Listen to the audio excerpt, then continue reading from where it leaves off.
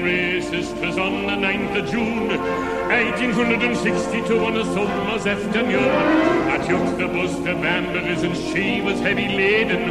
Away we went along Collingwood Street, that's on the road to Bladen.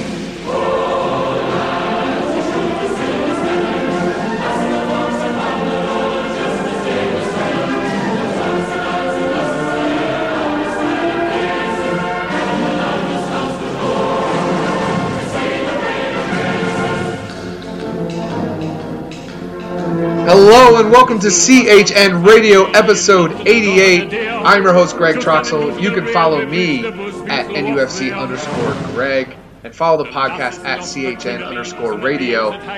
This is the official Lil Longstaff episode. And to join me in celebrating a glorious occasion this past weekend with our 1-0 victory over Manchester United, I bring you the best damn co-host in the land, Elijah Newsome. Yes, we have a new chant for Matty Longstaff that we're starting. It goes like this. He's white. He's ginger. He's Matty Longstaff. That's all I got, actually. So, dang, I thought you were actually about to, just throw out a banger real quick. And spit some fire. You just definitely didn't do that. Yeah, nope, not at all. Your expectations for me were high, and I failed you. Yeah. Just like the Atlanta Braves. Thank you very much. But yes, it is Elijah, your boy. Follow me at Elijah_Newsome. Shout out to the people who followed me because Roberto Rojas retweeted my picture of him. And I know Greg's about to ask how my weekend was because that's what the people want to hear. It was good. As you saw, Roberto came to Atlanta, the best city in the world. He got a chance to visit it. I took him to New Realm Brewery. That was an experience for him, to say the least. The real ones know about that. And then we went to an Atlanta United match, which was always fun. And it's really cool because it's like a cultural melting pot there. And went to the tailgates, met a lot of people, and it was a good time. Greg, how was your weekend? It was great. I actually, it was one of the few weekends where I had nothing planned, so I really enjoyed it, actually. Just jerked it. Yeah, just absolutely took advantage. We are 2 minutes in, it's already off the rails. Yeah. It's a new record. Oh, man. I just had some great experiences just thinking about a world where Sean Longstaff and Matty Longstaff would start together in a midfield seemed like such a dream. And then it happened. And then homie throws the banger in like that? Oh, my God. Preach on it. I'm and Greg ready. can attest to this. I'd low-key shot on the prospect of them starting together. I was like, I don't think Matty Longstaff's ready for that. And I'm pretty sure I said this on the last podcast. I'll eat my words. I'll do it. Well, I was wrong. Yeah, but nobody expected. And he was ready. He had, and I would easily contest anybody that would say otherwise, he had as good of a debut as Sean Longstaff had in his debut. No, you could argue better. Well, yeah, you could definitely, but as full performance, full performance wise, they about had the same level of impact. Besides, Matty hit the game winner. So yeah, that was sick, and we'll talk a lot about that. We'll do some club news first before we get really into it. Make sure you go on iTunes, guys. Give us a 5-star review. We actually, I'm not joking, we have a giveaway, and we're not getting 5-star reviews. So once we hit 35 5-stars, we're going to announce the giveaway. So, just do it. I mean, it's pretty simple. If we don't hit 35 5-stars, we're just going to give it away to me. Yeah. Elijah will get all the giveaways. Which is going to be sick because the stuff we're giving away is dope. So yeah, it's actually pretty dope. So you're going to want it. Don't be that person. Even if you're just curious to know what we're giving away and you've already left a review, tell your friends to leave a review. Greg gave us a really good tutorial on how to do it if you don't even use iTunes. Yeah, actually, Elijah, you're going to have to steal your sister's phone and do that thing that iPhones do, where it's this is how you leave us a 5-star review, and then record it and then post it on our page. Maybe we should do that. Well, maybe I'll steal my mom's phone because my sister is currently in a different state. Oh, what state? Yeah, North Carolina. North Carolina. I knew that one. Well, actually, I'm gonna pick her up this weekend, so maybe. Maybe. Yeah. Maybe. All right. Well, let's dive into some news. We'll start with some international call-ups. Check out the website, cominghomenewcastle.com. You'll be able to get updates on there, and we'll just update that article like daily, so you'll be able to get the fresh results every morning. But Miguel Almiron was called in for Paraguay. He has 2 friendlies against Serbia and Slovakia, both away, so he's just staying in Europe. Christian Atsu got called up. He's probably going to almost score in the Africa Nations Cup qualifiers. Martin Dubravka, he has a European Cup qualifier and then faces off against Miguel Almiron. Fun in a friendly. Emil Kraft got called up for Sweden, 2 European Cup qualifiers. Mo Sangare, African Nations Cup qualifier. He was called up to the first team. Fabian Scher, 2 European Cup qualifiers for Switzerland. And DeAndre Yedlin, we back, baby, for the CONCACAF Nations League against Cuba and Canada. Shout out to DeAndre Yedlin, who, in my opinion, I don't really know what he did to deserve a call-up since he hadn't played. But he made it worth Greg's while. He played well on national TV, so everyone's excited about him returning to the U.S. men's national team. Yeah, well, shout out to him. Also, this was the best performance by a wingback I've seen for Newcastle this season. Yeah. The only other one I would put up is Emil Kraft's day against Liverpool. Or no, was it Liverpool? Also, I would say Spurs. Jetro Willems, actually, he didn't have a great rest of the match. But that one match where he scored. Actually, Jetro had a hella game. Yes, we'll get into it. Yeah. Jetro dominated also. Yeah. Man. This is the best time. This is the best performance from 2 wingbacks we've seen. Yeah, for sure. In years. Years. Not just the season. So that's our international call-up. And I did say here about DeAndre Yedlin that he may play substitute appearances, but it was more, the call-up was more of Greg Berhalter was like, I just want him in with the squad and just get used to playing in the system and just get some chemistry built up. That's what people are saying. Yeah. It's more of that type of call-up than he's our best fullback. Well, part of it is that Greg Berhalter and his system, we're getting off the rails, but DeAndre Yedlin doesn't currently fit in his system right now. Because interesting. His system requires our best holding midfielder in 20 years. Okay, maybe that's an overstatement. At least 10 years to be the right back, which is just, you can take that as you wish. That is certainly an interesting proposition by him. Bold statement. Yeah, it's one of those things where the analytics and the fact that this guy came into one of the best teams in Germany and just immediately started as a holding midfielder, and somehow Greg Berhalter saw that and said, that's my next right back. It's just, it's an interesting prospect to think about. And honestly, let's not think about it. So is that it for international call-ups? Yeah. Now we're going to go to the BS meter, Elijah. Oh. I got one for you. You ready? I'm heading a little south to Nottingham, to the Forest of Nottingham. Newcastle has been linked with Nottingham Forest center back Joe Worrell. BS meter me. I had to take a drink because that just doesn't even sound like it's feasible. That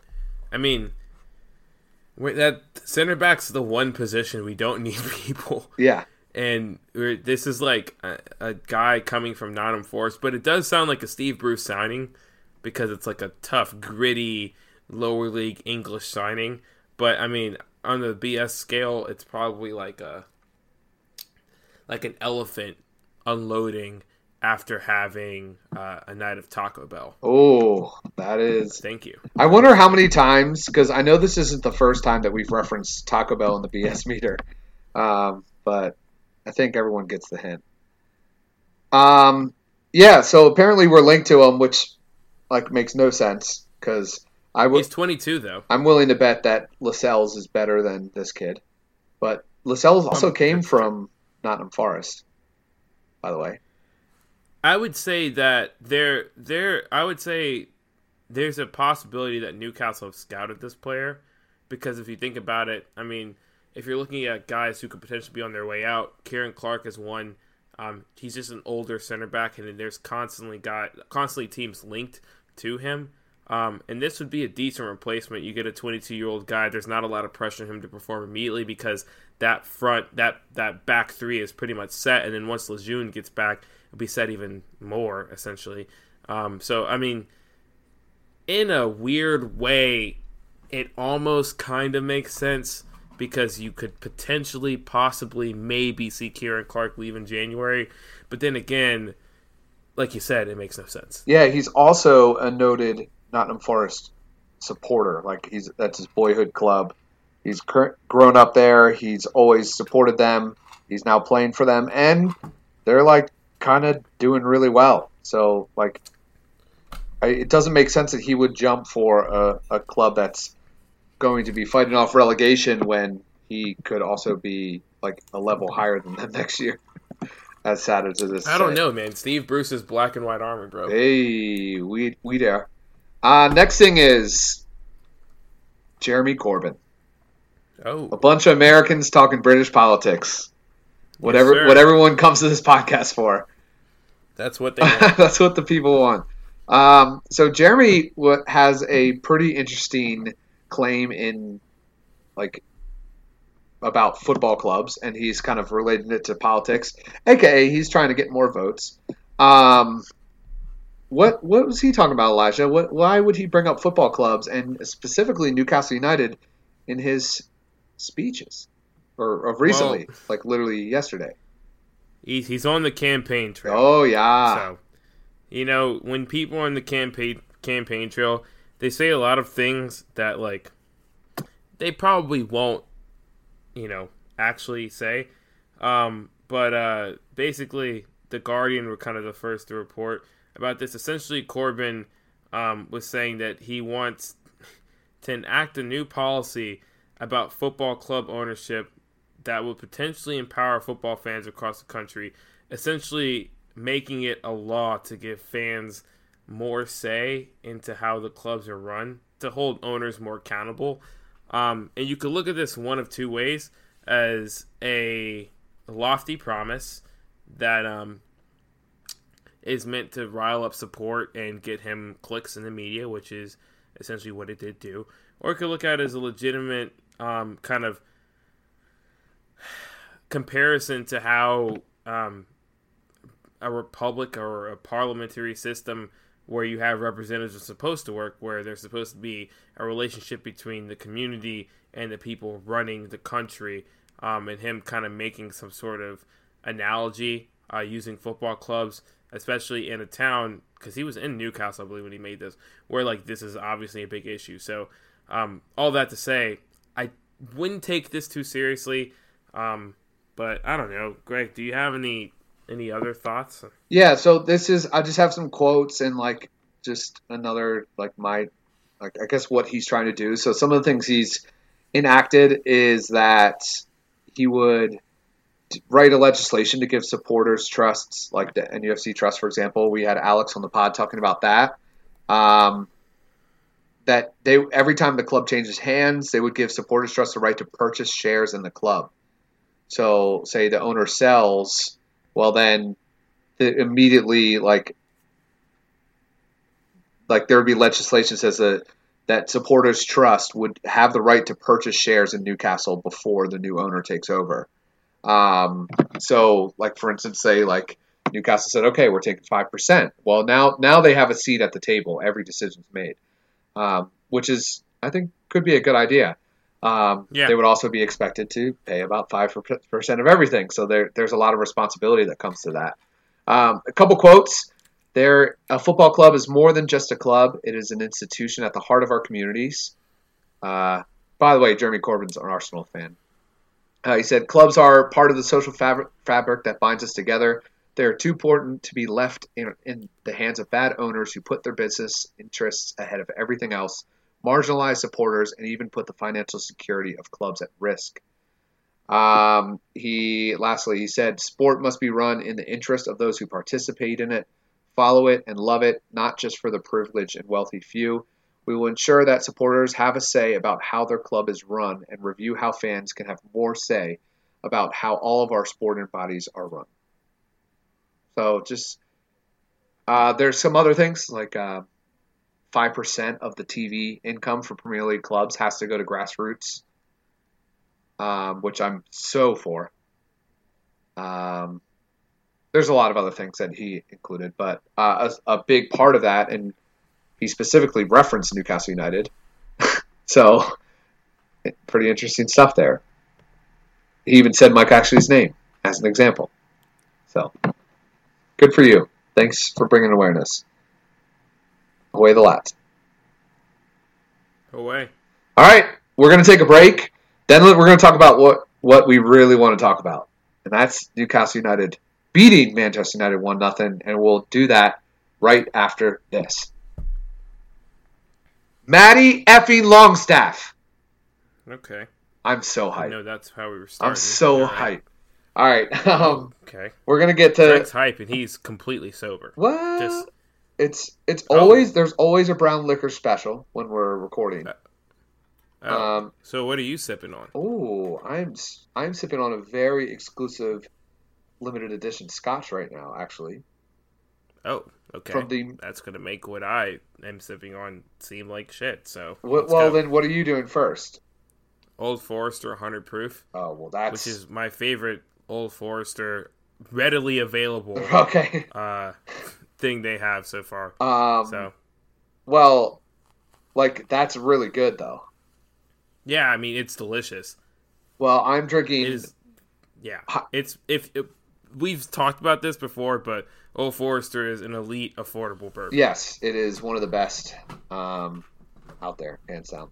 It's also one of the few companies that were able to stay alive during Prohibition in the United States. Shout out to them. Yep.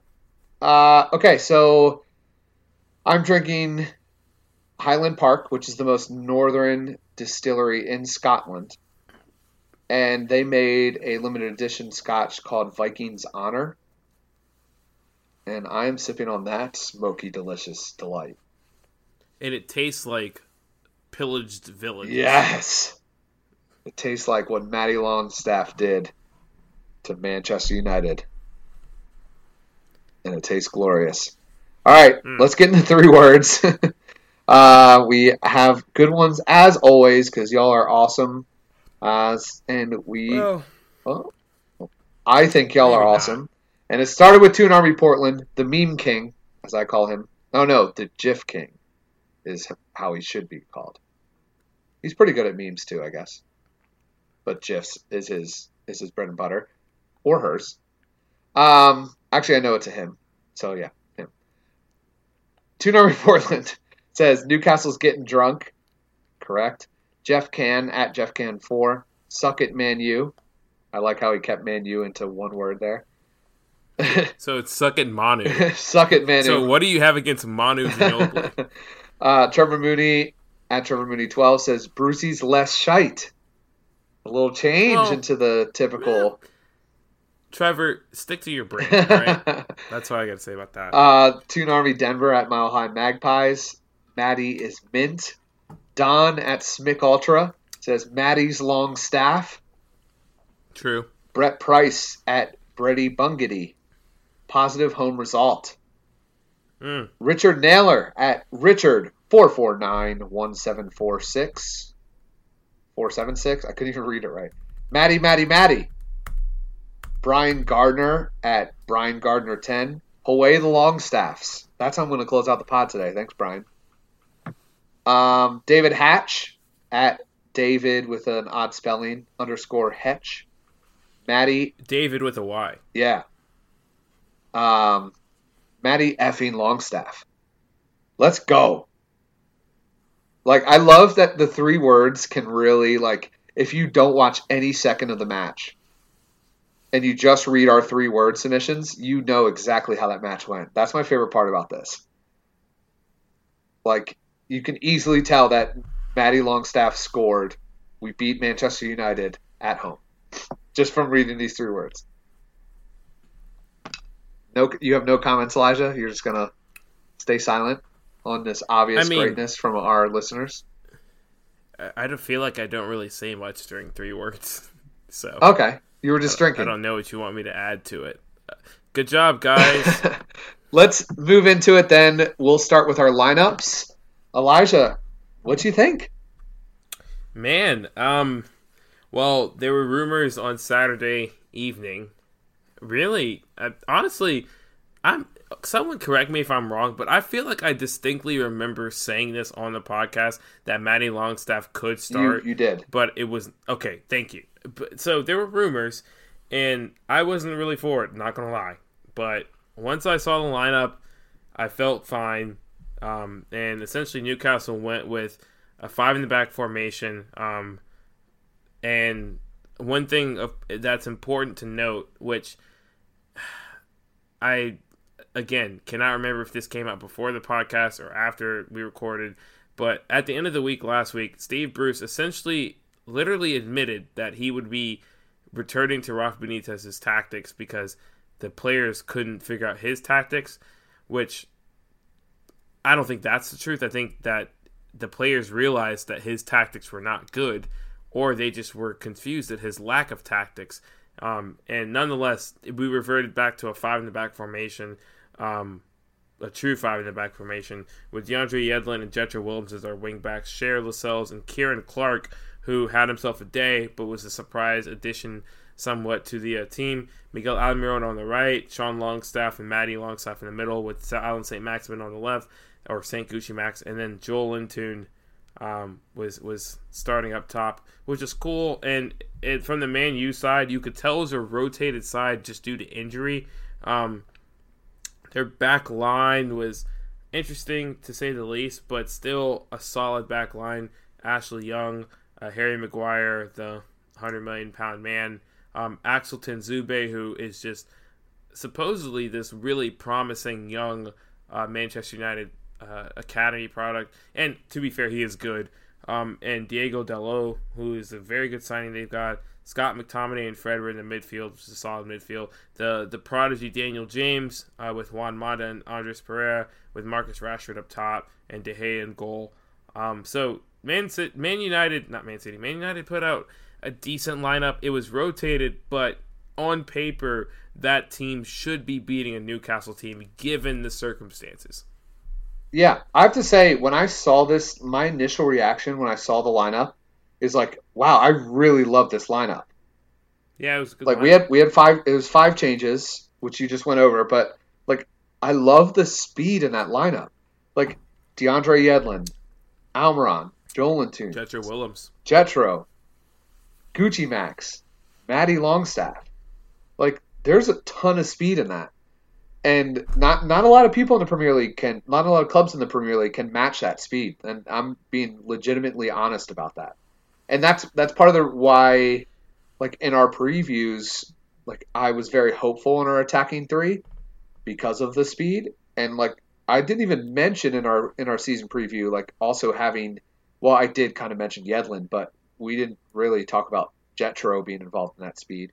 And obviously, we didn't talk about Matty Longstaff being in that. I actually said that he wouldn't make a debut in the Premier League this year. So, yeah, I was about to call you out on that, but you called yourself out on it. So good on you. And to be fair, I'm not gonna lie. When you said Matty Longstaff and speed, I had to think about it for a second because I was like, is he really fast? And then you thought about it, and he had a bit of a pace to him. Yeah, he's actually quick. You don't really think white ginger guy and fast when you're talking anything, actually. Yeah. So, but yeah, hey, shout out to Chris McGlynn. He's a fast white ginger, so he's doing well. Yeah. So it was definitely the happiest I've been this season from a lineup, and a lot of it's because like we finally started St. Gucci Max and Almiron together. Holy crap! Why did it take so long? I know Gucci Max was injured, but Jesus. Well, it happened before. It did? Oh, I didn't even realize.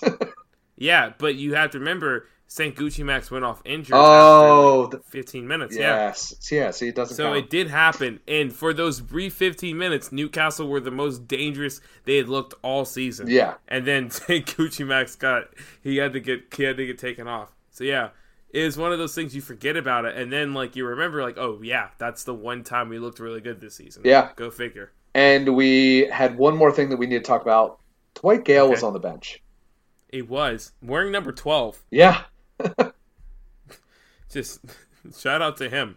Just like absolutely cucked out of his original number 9 number. Just absolutely. Just like you hate to see it. It's kind of funny. Like, but 2 seasons in a row, he just hasn't had the number 9 that he got as a permanent signing, just due to like other people getting it while he was not technically on the roster. Yeah. Which is just kind of funny. That's very odd. Very odd. All right. Let's get into the match. And it kicked off right away. Newcastle made a difference. And it's up to the older brother who put it down. It was Sean Longstaff who absolutely just bossed McTominay, sent St. Gucci Max away, and this boy can dribble, y'all. Like, he has that Ben Arfa-esque to him. So good. It was awesome watching him. He laid it off to Almiron, and then he broke into the area, and his cross was blocked, went out for a corner when it was cleared. But, like, that immediate impact, I was like, all right, we're ready. Like, we're ready. Let's go. We set up in a 3-4-2-1 formation. So, like Elijah was saying, right, that Rafa's-esque setup. The original Rafa with Yedlin in there. But it really suited Jetro.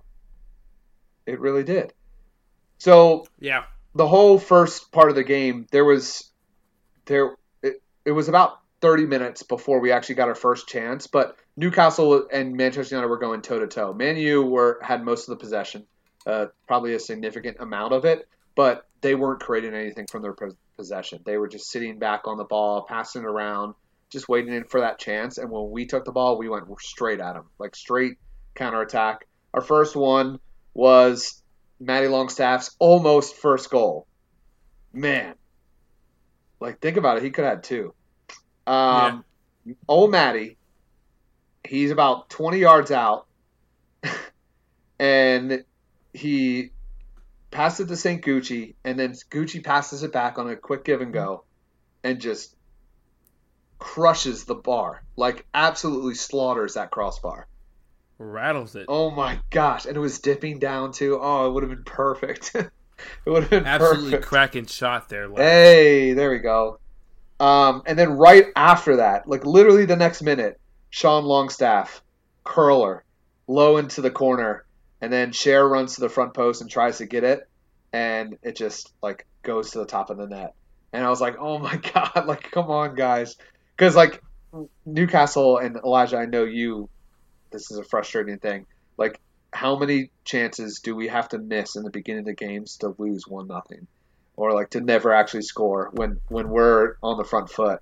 It's happened a lot. Or flip it. How many times do we score absolute bangers in the first 10 minutes to only lose the match? Yeah. Shout out to Jetro Willems. Jetro. Yeah. So halftime, we probably should have been up at halftime. Manchester United didn't have any chances. We had 2 clear ones. Oh my gosh! You forgot the clearest one. Oh my gosh! Reason why we should have been up 1-0. You do this one. Well, so I think it was St. Maximin who played the ball over the top to Almiron. It was, but it was a counter-attacking chance. And we can kind of get into this later, but I tweeted this out. But it is like we predicted. I mean, it's almost like Greg and I are really good at what we do because we predicted this exact issue of when you're dealing with Newcastle with the front 3 of Joelinton, Almiron, and St. Maximin, you can't divert all your attention to like one of them because the other 2 are going to punish you. And this was the perfect example of that. St. Maximin this whole match had been just absolutely just dominant in terms of dribbling and going and attacking the center back, so that when he got the ball, pretty much their midfield and defense swarmed towards him, and he was able to play a ball over the top to Almiron, who is wide open, 1-on-1 via the keeper, And it was on the wrong side of him, but that was because of where St. Maximin was on the field. You can't really fault anyone for that. And so Miguel takes a touch to get it onto his favored left foot, and then takes another touch to control the bounce. And by that time, the keeper is pretty much able to cut out any sort of angle. It's De Gea. It's not like you're playing Matt Ryan or Adrian. You're playing David De Gea, who is one of the best keepers in the world. So he completely closed down that angle, and just it ended up being a ricochet off De Gea. But just it was the first real example of how powerful it was to have 3 genuine threats up top, which is really cool to see as a fan, and it gave me a little bit of hope going forward. Yeah, that was awful. Ugh. And we were talking about this before, like that's something in MLS, he takes 2 touches there and scores easily. But he's been up long enough where he needs to know, like, you don't have that time. A Premier League center back is way better than an MLS center back. Like, MLS is great attacking talent. They have bad defending talent. Because of the stupid roster structure. Yeah. Where, like, pretty much you can only you have to pick and choose how you spend money, and obviously owners spend money on attack and not defense. Attacking so goals sell tickets. Really great attacking players. Yeah, and the center backs leave much to be desired. So like he had a lot of time in MLS. UConn and St. Mary's and Holy Cross, West Virginia. Yeah, so he I mean that was miserable. I just feel so bad, man. I feel like every Newcastle fan, like it just hurts them every time he gets a chance like that and misses. It's not just us. And to that point, it was kind of funny because it kind of seemed like after that he got it finally clicked for him that like, oh, I can't take an extra touch, and it was just like he tried to one time every shot. Yeah, it was just like freaking like, oh, I don't even. It's like you have loads of space. And you can take another touch, but he's like, no, hit it first time, and it's like they're going wide. It was kind of funny. Yeah, I'm actually fine with that. It wasn't funny. No, I even in the moment for me, and I know I'm odd, but in the moment for me, I was like, yes, keep doing that because one of them's bound to go in. I'm fine with Almiron doing that. If Atsu was doing that, I'd have a little bit more of a problem. Like Atsu, because you knew that Atsu wouldn't score. Yeah, Atsu's only going to almost score. But it would hit the post. I'm fine with just giving Almiron the green light from this point forward until it just happens. He just needs it, and like Chris Wolf said on our show, like the longer he goes, the more concerning it's going to get. So like, let's just give him the green light and be like, hey Miggy, if you get the ball near the box, just fire it away. Unless there's a clear, like for sure passing opportunity goal, just shoot it, and like one of them's going to hit. Like you're going to get it. He's clearly getting the opportunities. It low-key seemed like that because I feel like the only time he actually gave up an opportunity to score was when he tried to cross, like that first chance you were talking about that was blocked. That felt like the only time he did not try to shoot on goal. And even then, it was kind of hard to tell whether that was a shot or a cross. But it honestly did seem like Bruce had told him, hey, just shoot whenever, like, I mean, essentially, you're going to have the space, you're going to have the opportunities to shoot. And, I mean, to his credit, he did. Yeah. Yeah, definitely. Second half started, it was just pretty bad. The first 15 minutes of the second half were just, we could have just easily been fine skipping over that one. But Manchester United did have the advantage, and they had a couple chances within those first 15 minutes. The first clear chance for Newcastle came just after the hour mark and just after Joelinton was subbed out for Andy Carroll, which was a pretty early substitution, I thought, which was exciting because of Andy Carroll.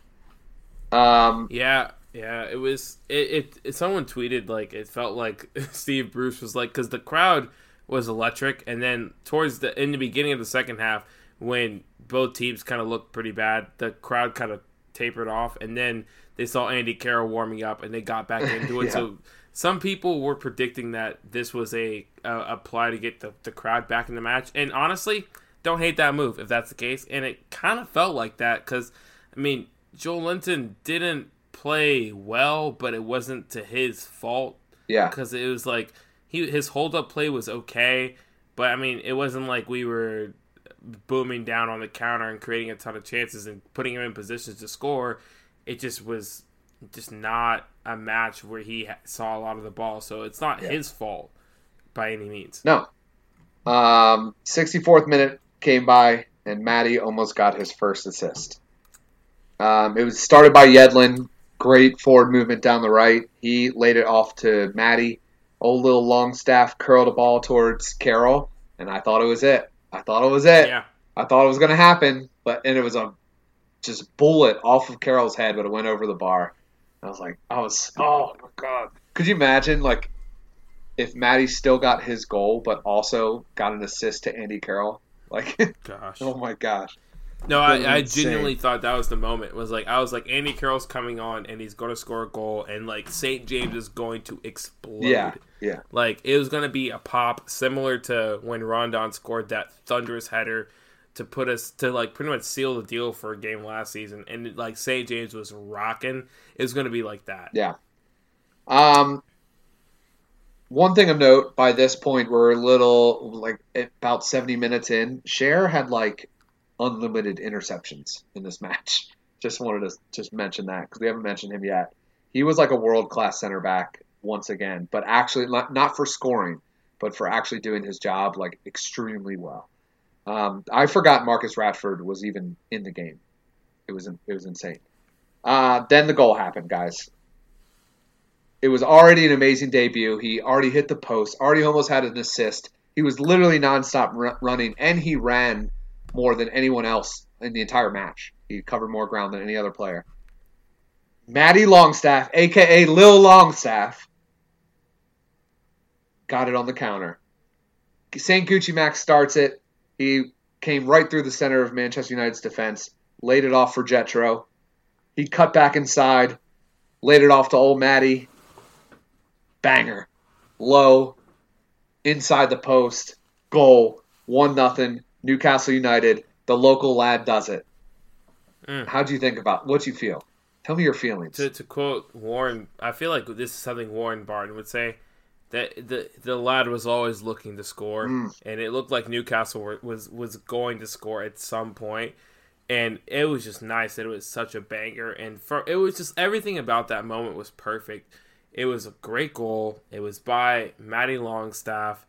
It was just, it was perfect. National televised game. They're talking about the Longstaff brothers the whole time, and Matty scores, and he just is like so overwhelmed with emotion that if you watch the clip, he honestly didn't even know whether to like celebrate or like just cry. Like he was just it was in a very emotional moment, and easily probably going to be my favorite goal of the season. Like, I'm already calling it. It's just going to be my favorite goal of the season. My question for you is, if Matt Ritchie was on the pitch, how many limbs would Matty Longstaff have left?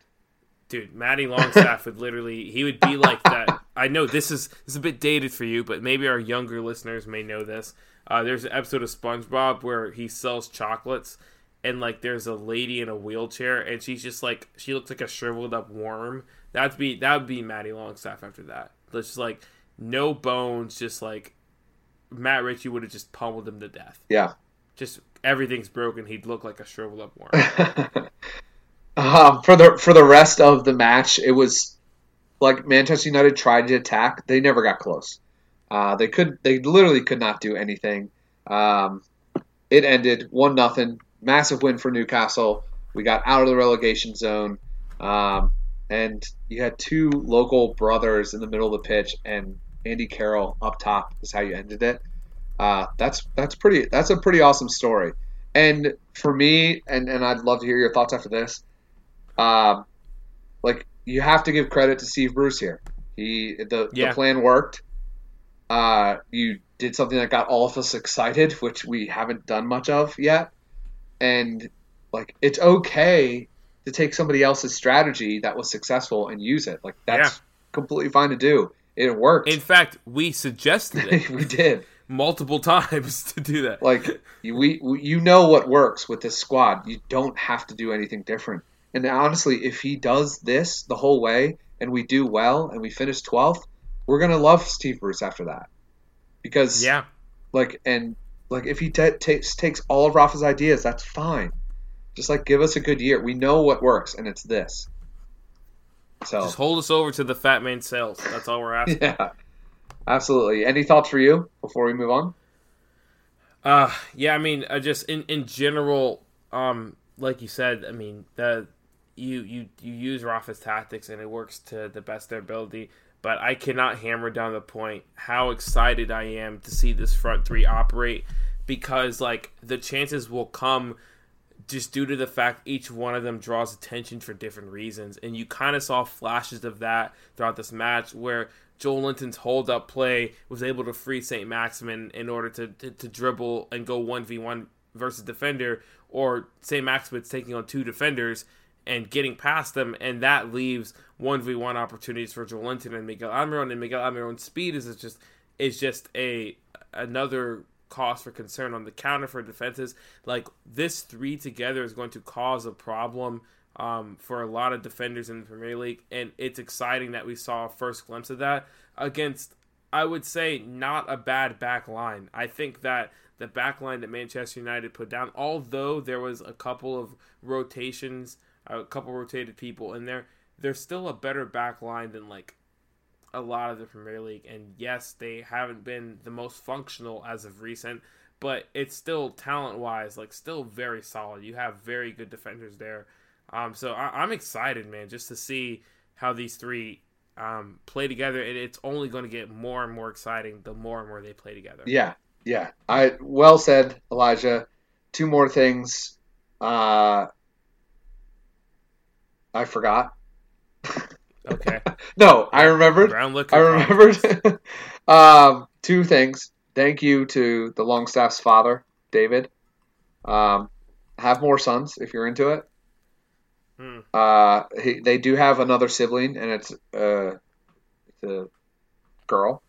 And just watch out for any England's women's team. It's probably going to be nasty soon. Or whatever sport she's playing, because David first is actually girl to play for the Newcastle men's first team. Yeah. Maybe Newcastle women's is about to go to the Champions League or something. But David's a really great hockey player, and he actually is a player coach in England for the Whitley Warriors. And he had a game that day.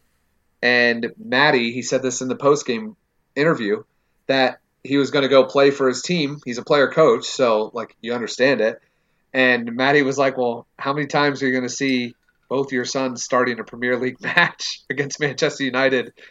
And he was like, you kind of got a point there. So he didn't show up to his own game that he is a player and coach of, showed up to the match, and then Maddie throws in a banger. So that's probably such a cool moment for him. It's a great moment. Yeah.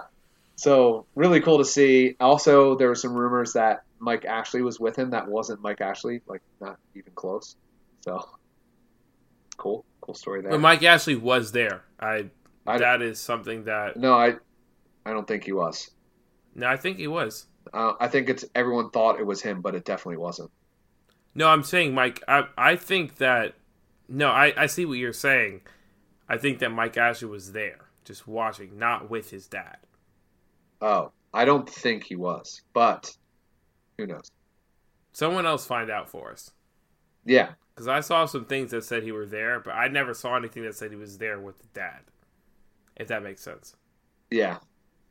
Yeah, I don't think he was there.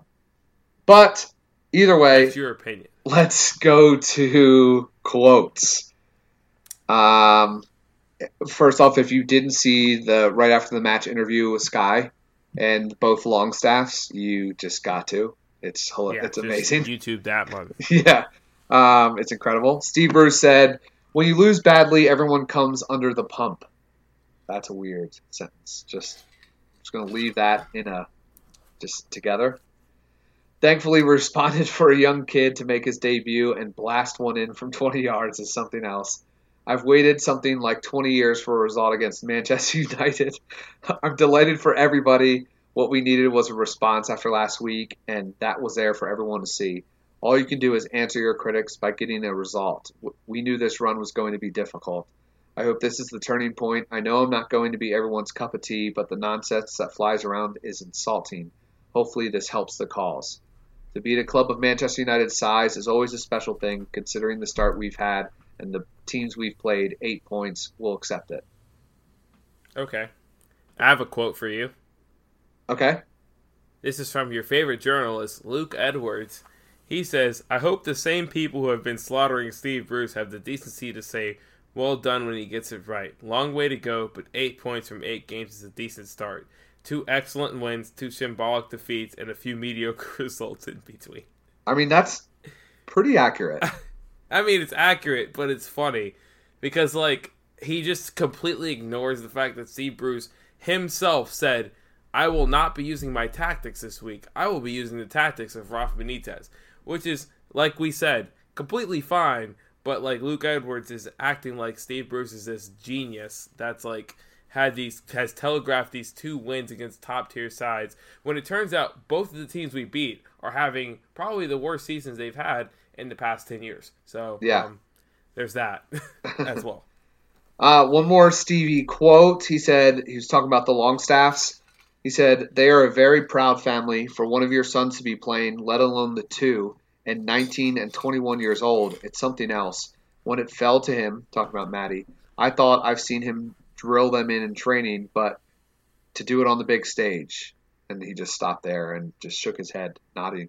So, really cool to see. It was incredible. Sean Longstaff was quoted, said, it's unbelievable. I was speaking to Yeds, that's DeAndre, walking across the... Yeah, Yeds. Yeds. I was speaking to Yeds, walking across the pitch, and he said, it's so crazy that you're going to play together. And when he said it, it sort of hit me a little bit. And I think you can see it the lift he gave everyone. He was buzzing about, tackling people, and he was unbelievable. And he gave everyone a massive lift. He gave probably the whole place a lift, to be honest. I'm over the moon for him. If I'm being honest, he's been unlucky to be out of the team. But today he's been a breath of fresh air. So, super cool. Nail on the head there. Yeah, super cool that they were able to experience that. Love it. I love every minute of that. That's probably one of the best quotes you'll get of the season. I mean, yeah, you might want to record that. Well, technically this is being recorded, but you know what I'm saying. Yeah, that is some quote, man. Yeah, really cool. All right, so we're gonna get into stats, but there's one question that I had that's kind of statty. It's not really, but like you can argue it. So, if before the season, I asked you, Elijah, or I told you that Newcastle United would have beaten Spurs on the road and Manchester United at home in October, we're in October and that's already happened, and at the current point, we're ahead of Watford and Everton and 1 point behind Manchester United and 3 points behind Spurs, what place would you say we're in? It's tough because I never was really high on Watford. So, I would say But 8th. Were you high on Everton? Because we're ahead of both. I was high on Everton, so I would say 8th. Because I would be shocked that Everton would be outside of the top 10. But here we are, and Everton are in the relegation zone. Yes. Which is just... No, that's crazy, because I was thinking, when I literally asked, I like kind of just recapping on the season so far, and I was like, holy crap, like I would have said 6th, 7th, or 8th easily. So it's pretty insane to like how much the Premier League changes sometimes. Yeah, and I think before this match, I mean, and still probably after this match, I'll still be frustrated. But I think one of the most frustrating things about the start of the season is that there has been so much. How do I put this? Just like uncertainty with certain teams. You're looking at Tottenham, Everton, Manchester United, teams that like for sure in years past would have been teams above Newcastle, but like under the Steve Bruce tactics, it almost feels like we could be like, if we had Rafa, we could be in a better position than we are now. Not saying that being out of the relegation zone is a bad position, but it feels like just the discipline of Rafa tactics, we wouldn't be losing matches, or we would have drawn some of the matches we lost, or won some of the matches we drew.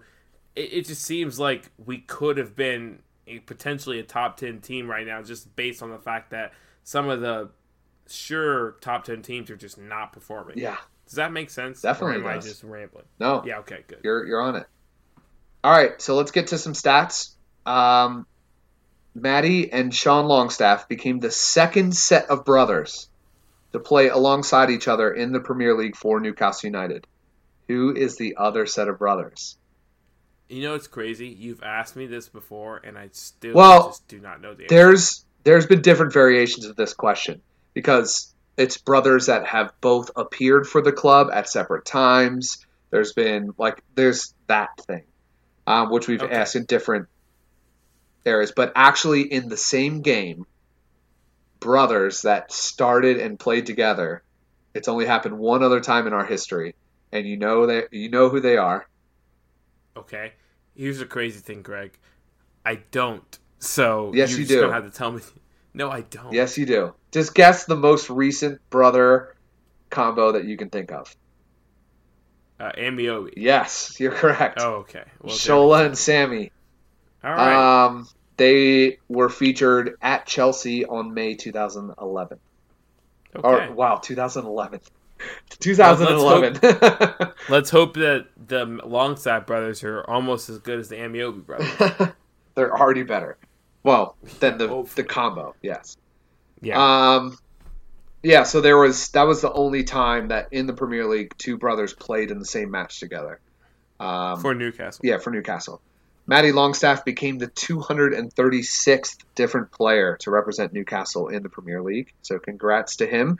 He is the 8th Magpie to score on his Premier League debut. And he is the youngest to do so. Elijah, who are the other 7 players to score on their debut? You could guess 2 of them. Orlando Aarons. No, but that's not a bad guess. Okay, you definitely know who you definitely know who 2 of the players are, but it doesn't mean you'll guess them. I'll get some of the older ones out of the way. We got Alex Matthey for Sheffield Wednesday in '93. Nope. Les Ferdinand. I wasn't even born yet. Les Ferdinand versus Coventry City in '95. Still wasn't born yet. Stefan Guivarch versus Liverpool in '98. Duncan Ferguson versus Wimbledon in '98. Cisco versus Hull City in '08. And then the last 3, one of them's Matty Longstaff, and the other are 2 active players. No, not Perez. Man, okay. All right. Here's my hint. One of the players is abroad, and one of the players just won the Champions League. All right, so Georgino Wijnaldum yes. at home. Yep. Obviously. That versus Southampton. Next guess regardless, because it just seems like he would because he only scored at home, and he only scores at home, to be honest. And one player's abroad, Hatem Ben Arfa. Nope. Sim de Jong. No, I like all these guesses though. I'll give you one more. Here's my other hint. He's a striker. Okay. Mitrovic. No. Oh, another good one. Thank you. It's Papi Cisse. Damn, I was thinking it's probably gonna be Cisse or Mitrovic, and I was like, let me just go with Mitrovic. I would have guessed Demba Ba too. Yeah, Demba Ba's a good shout. Yeah. But I remember that game vividly. Ba started the game, scored pretty early. Aston Villa got a second goal or tied it up, and then we brought in Cisse, and he probably had 47 shots in the 30 minutes he was in the game, and finally scored one. Pretty cool. Just 8 players have ever done it, and we just did it with a 19-year-old white ginger kid. Yeah, just wow. And it's crazy because if you had given me all the signings Newcastle made in the past 3 years, I probably would have guessed Almiron would have scored on his debut. Yeah. It'd be Almiron, then Joel Linton, and then probably Alan St. Maximin. And then, there's just no way I would have included Matty Longstaff coming up and doing what he did. And, I mean, he had such a good game, and it went beyond the goal, and you kind of touched on it, but just, his energy throughout the match just was something that Newcastle lacked in their midfield for a while, and it'll be interesting to see what happens when Hayden comes back. Yeah, it will be. A couple more stats. I got a good chunk of them for you. This was the 49th Premier League meeting between Newcastle and Manchester, and we have won 7 of those 49 meetings. 28 defeats, 14 draws. Stevie Bruce reached 400 Premier League games. That's 112 wins, 111 draws, and 177 losses. He has also managed against Manchester United 23 times, and that was his first win. Just 3 of our 11 that started were on Newcastle the last time we beat Manchester United. Do you know who that was? Do you know? Are you asking me who I know? Do I know that? Who are those 3? Yeah, it was February of 2018. So, Paul Dummett, so not that long ago. Paul Dummett, John Joe Shelby, and Jamal Lascelles. You got one of them as Lascelles. Wait. And yeah, I mean they've been on the side, but actually played in the game, like started. Okay, sorry. So that's where I got the confusion. I was like, I can figure out who was on the team. Yeah. All right, so played in the game. Yeah, this is February of 2018. So Lascelles is definite. They had to have played in both matches, is what you're saying. Yep. Okay. Had to play. So DeAndre Yedlin. Yep, you're correct.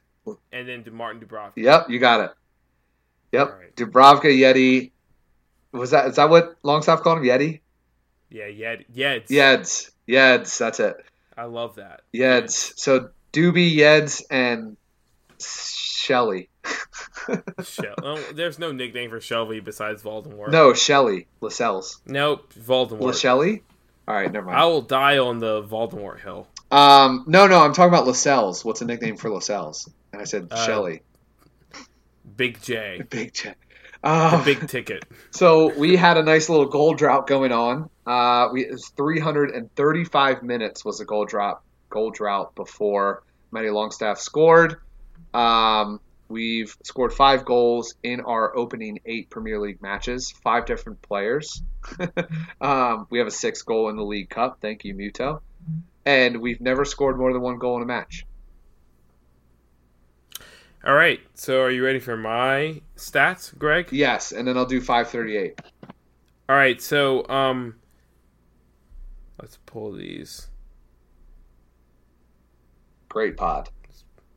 Oh, yeah. All right. So there are 2 players that covered more ground than any other players in the match. Can you guess them? Well, Matty Longstaff. Okay, that's one of them. Had the most. My second one, guess, would be Miguel Almiron. No, it's Sean Longstaff. Oh, okay. They both were over 11 kilometers, which is insane, but also makes sense because they were the only 2 midfielders. But Miguel Almiron's a very good shout. He probably was third. All right, and then here my other stats are kind of Manchester United related. 11 kilometers, it's almost 7 miles. Which is insane. And I don't think I've ever run 7 miles in my life. So, dang. Yeah, shout out to me for being out of shape and fat. 11.7, which is what Matty ran, was 6.8 miles. That's insane. That's literally absurd. And it's hard to imagine that he keeps up that rate. But, I mean, you never know in the Premier League. And you never know with the Longstaffs. Because I didn't think Sean Longstaff could follow up an amazing performance against Liverpool, and he did, and then turned out to be the hottest prospect in English football for this past transfer window. So, anyway, the other thing I want to point out is this is something that I saw from Manchester United Twitter, and I had to do some deep digging. One of the stats you actually mentioned, Harry Maguire missed a sitter during a corner piece, like a set piece. It was a corner. An absolute sitter. He's a £100 million signing, and that's just unfortunate. And then the other thing is that the striker that Manchester United put out is paid $200K a week to score goals, Marcus Rashford, and didn't even register a shot on target. So he also had the least touches in the entire match. Yeah, just not great match from 200K pound signing. And then something else to point out is a lot of people got on McTominay because he had not a great match, but I feel like, and I saw someone else tweet this and I had to agree, you have to put some pressure on guys like Juan Mata who just signed a new contract and he's making almost 200K a week in a renegotiation. And then Fred, who was a 50 million pound signing, for also just having terrible matches, and that just wasn't talked about by the national media or any of the Manchester United fans. So I just felt the need to point that out as well. Yeah, McTominay is softer than Charmin. Yeah, but that's a direct quote from me. Not as bad as Fred and Juan Mata, who are veterans who should be performing, especially against essentially a relegation side in Newcastle. So, I mean, yeah. Lovely. Great stats, Elijah. Thanks. Yeah. 538. They predict how the season's going to go for the rest of the year. It is getting dicey. We actually just dropped back to the bottom 3 for the first time before the match. We're back out. Doesn't make sense. We're back out. Okay. Yeah, before the match, and now we're back out. Barely. So they're predicting us to finish in 17th on 40 points. The bottom 3, it's going to be really tight the way they're predicting it. So they have bottom is Norwich, which is crazy to think about after the wins they've had against us and Manchester City. Yeah. They have 6 points, and that's it. They have them finishing on 35 points and finishing bottom. Watford next with 36 points. Aston Villa next with 39, and then us and Sheffield United at 40. So they're expecting it like 5 points between safe and last. That's scary. But they have Norwich with a 51% chance of being relegated and Watford 46%. Newcastle right now sitting at a 32% chance, which is higher than we were at any point last season. Yeah. So just to give an idea, it's going to be a fight. At least 538 is predicting that it would be. All right, so we'll move to best worst player. I don't think anybody deserves a worst player. Do you? Do you have anything of note there? I honestly don't. No. I mean, I want to say this. I'd like to just give a shout out to the back line because I feel like I had the highest expectation on them to have someone who would perform like not to the standard that I'd like as Newcastle fan, but I mean they all were just so great. Even Kieran Clark, who just somehow ended up in the team, they all were great. So I mean, yeah, you're right. No worst player. Let's move on to best player. All right. Ignore the voice crack. I'm gonna go first, and it's Lil Longstaff. He absolutely dominated. He had almost a goal, and almost an assist. Pretty incredible. Covered the most ground. He was just constantly running. He's an absolute workhorse. That's exactly what you want in a 3-4, 2-1 setup. You need 2 midfielders that are absolutely just gonna they're like, it's almost like the imagery might be weird here, but like think of like the center of a spider web almost. Like if you move the spider web and like if you grab a center of a spider web and move it together, like it all stays connected though. Like if you like yank it too far out, it's done. But you have to be able to be flexible enough to just move around that area to keep everything connected, and that's what Matty did, and that's what Sean did too. It was an incredible performance for him, and it does really remind me of Sean's debut. Pretty awesome. Yeah, I mean, it's hard to disagree with that statement. I mean, Matty Longstaff was brilliant and deserves all the bit of praise, but I mean, I need to shout out Fabian Schär. He was just unreal throughout the match.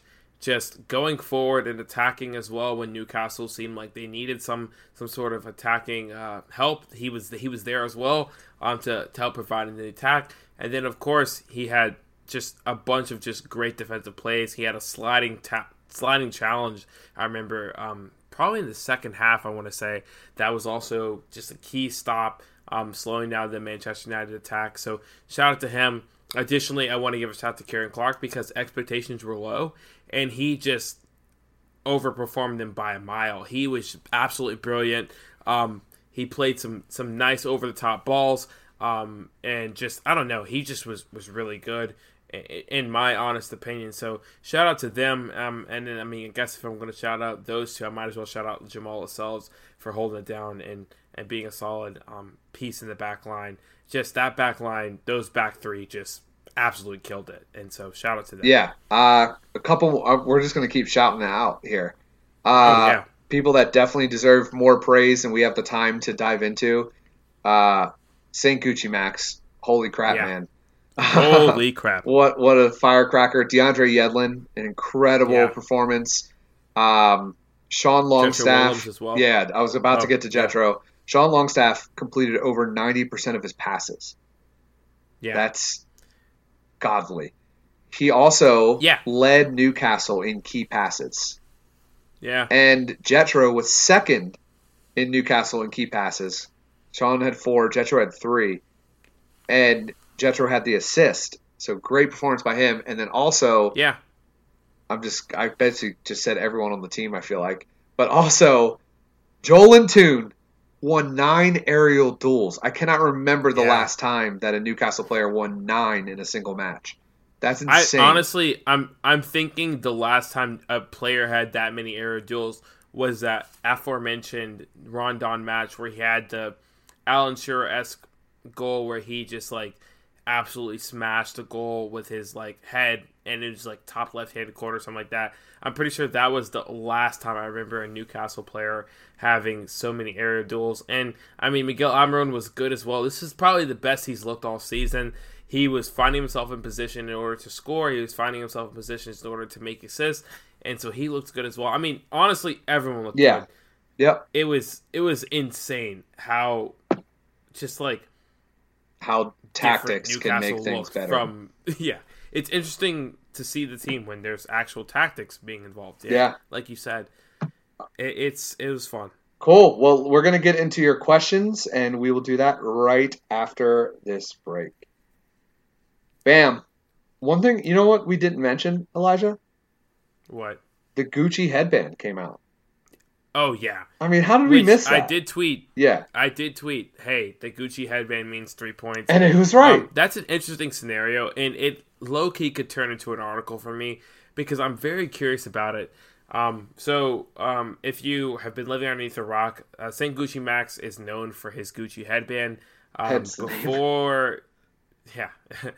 Before this match, he hadn't worn it. He'd been wearing a plain black headband. And then this match he wore it, but it was covered up, which essentially is probably some sort of Premier League policy. Yeah, they're not some sort of Premier League. They're not a sponsor issue with but it doesn't matter. Just know that he wore the Gucci headband, which is about $270 US dollars and about 180 pounds British dollars. It's an expensive accessory to wear, and to have it covered up is a whole nother story. But yeah, shout out to St. Gucci Max. He brought the Gucci. Yeah, he even had it covered up in Ligue 1 as well. Yeah, there's a lot of no-nos. I didn't know that. Yeah, I honestly did not know that he had it covered up in Ligue 1. Ligue 1. All right, 2 questions for you. I feel like you're not saying that right. It's Ligue 1. I'm not going to say it like that. All right, 2 questions for you. Will Watson at Batman's Milkman. Congrats, Will, on your Raiders victory as well. Ugh. He says, this result will paper over the cracks and give Bruce a bit of breathing space and take some pressure off his shoulders. Agree? Yeah, I agree. Yeah, especially if we would have gotten slaughtered and then you have the whole international break to think about that. That probably would have been bad. But yeah, you get 2 weeks off now. You're on a win against Manchester United, so yeah, it will clear some up. You still got a long way to go, but yeah, for sure, he gets a deserved break, I think. Yeah, and to his credit, he's definitely faced a lot of controversy, because of his terrible tactics, but he did do what I thought would be the best thing he could do, which was revert back to Rafa's tactics, and he did that.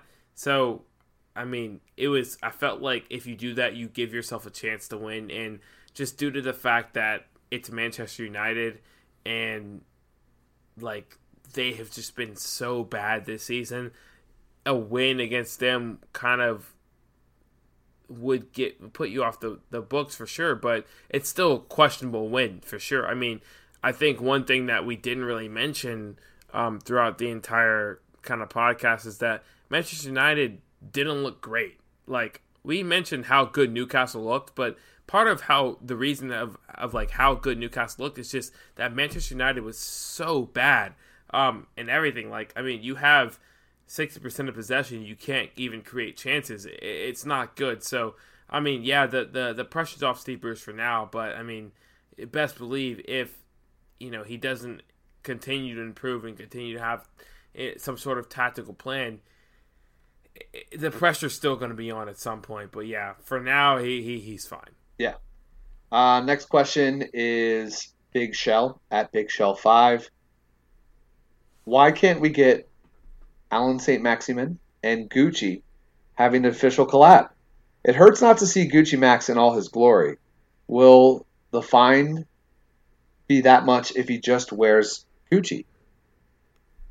Like, it just doesn't cover it. Yeah, I mean, I honestly wonder how much the fine is. It must be expensive compared to his salary. Like, I don't know, man. What are your thoughts on that? Well, I mean, I'm not a millionaire, in case any of y'all were wondering. I'm not a millionaire. I wish you were, because we would do all of these podcasts together if you were a millionaire. So, but I do like money, and I would not do something if it meant I got fined for it every time I did. And if it's anything like how the NFL does fines, you're talking thousands of dollars, I'm out. I'm just not going to do it. I just like money too much. So yeah, I would imagine. What's interesting I would bet that the fine is more than the headband cost, and that's probably the issue. Yeah, I mean, so I went to Spotrac, which is Spotrac. If you aren't aware and you're a sports fan, Spotrac is probably the most accurate site for like any sort of contracts. They kind of give you a really good breakdown of payrolls and stuff, just using kind of common knowledge. And surprisingly, they don't have a payroll submittance for any of the new signings this season. So Jetro Willems, Alan St. Maximo, any of those guys. But I'm just gonna guess based on like Miguel Almiron makes about $42K. So if you're saying Gucci Max makes $50K a week, I think that like a Gucci headband, like that kind of fine being over $10K, something like that would warrant him not wanting to do it. Anything less than $10K means that he's fine doing it, if that makes sense. Like, and I feel like there's a potential that it could be a very large fine, just because like you have to consider how many eyes the Premier League gets. Like, not only is it broadcast in England, but it's broadcast in India, it's broadcast in America, so like I think the fine is much larger than we think, if that makes sense. I don't think it's like a $300 fine. I think it's like a $5 to $10K fine for doing something like that, or he wouldn't have covered it up with tape. Yeah. Correct. All right. Do you have anything else, Elijah? I'm honestly a little shocked Trevor Mooney didn't hit us with a question. Yeah. You can't have them all. No, you can't have them all, especially after a win too. You just hate to see it. You hate to see it. Trevor, step your game up. But I mean, other than that, I mean, I'm very happy with Newcastle's win. But like if you're kind of I don't want to be the bearer of bad news, but Brian wrote an article about just like the fact that this is kind of like don't take this too don't take this too seriously, because it's still Newcastle and it's still Steve Bruce. Like, I mean, even if Steve Bruce is using Rafa's tactics, it's still Steve Bruce.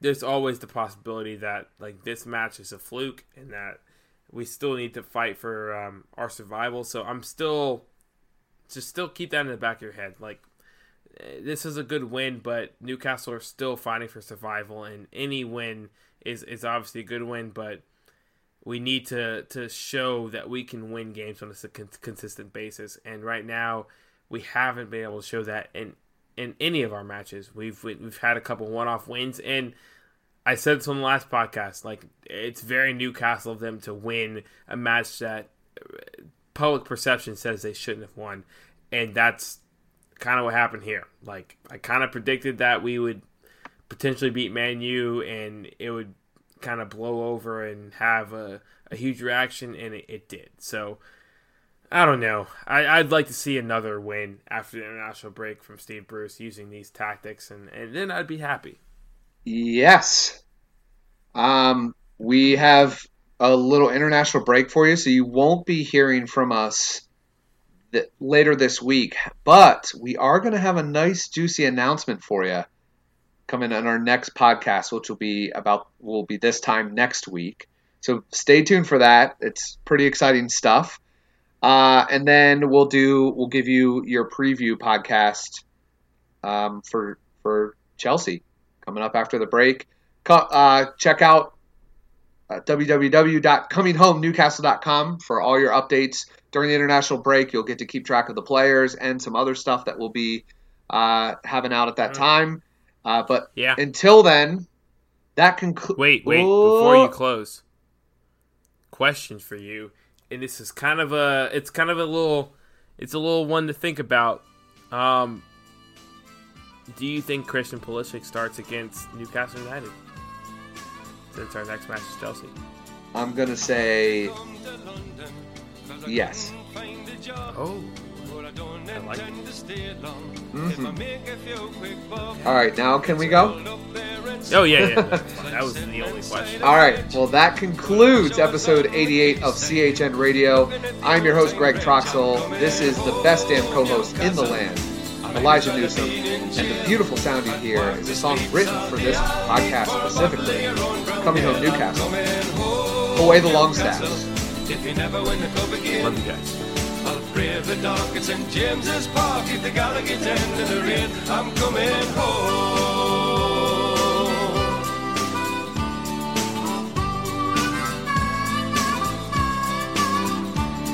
And I'm proud to be a Geordie and to live in Geordie land. Some people think we're bawdy and we're hard to understand, and they say it's just self-pity and we're not so very tough. Cause the people in the big fat city haven't had it half as rough. I'm coming home, Newcastle. You can keep your London wine. I'd walk the streets all day. I'll meet for a bottle of the River Tyne. I'm coming home, Newcastle. I wish I'd never been away. I'd kiss the ground for the welcome sound and me mother saying, "Henny, how are you?" I'm coming home.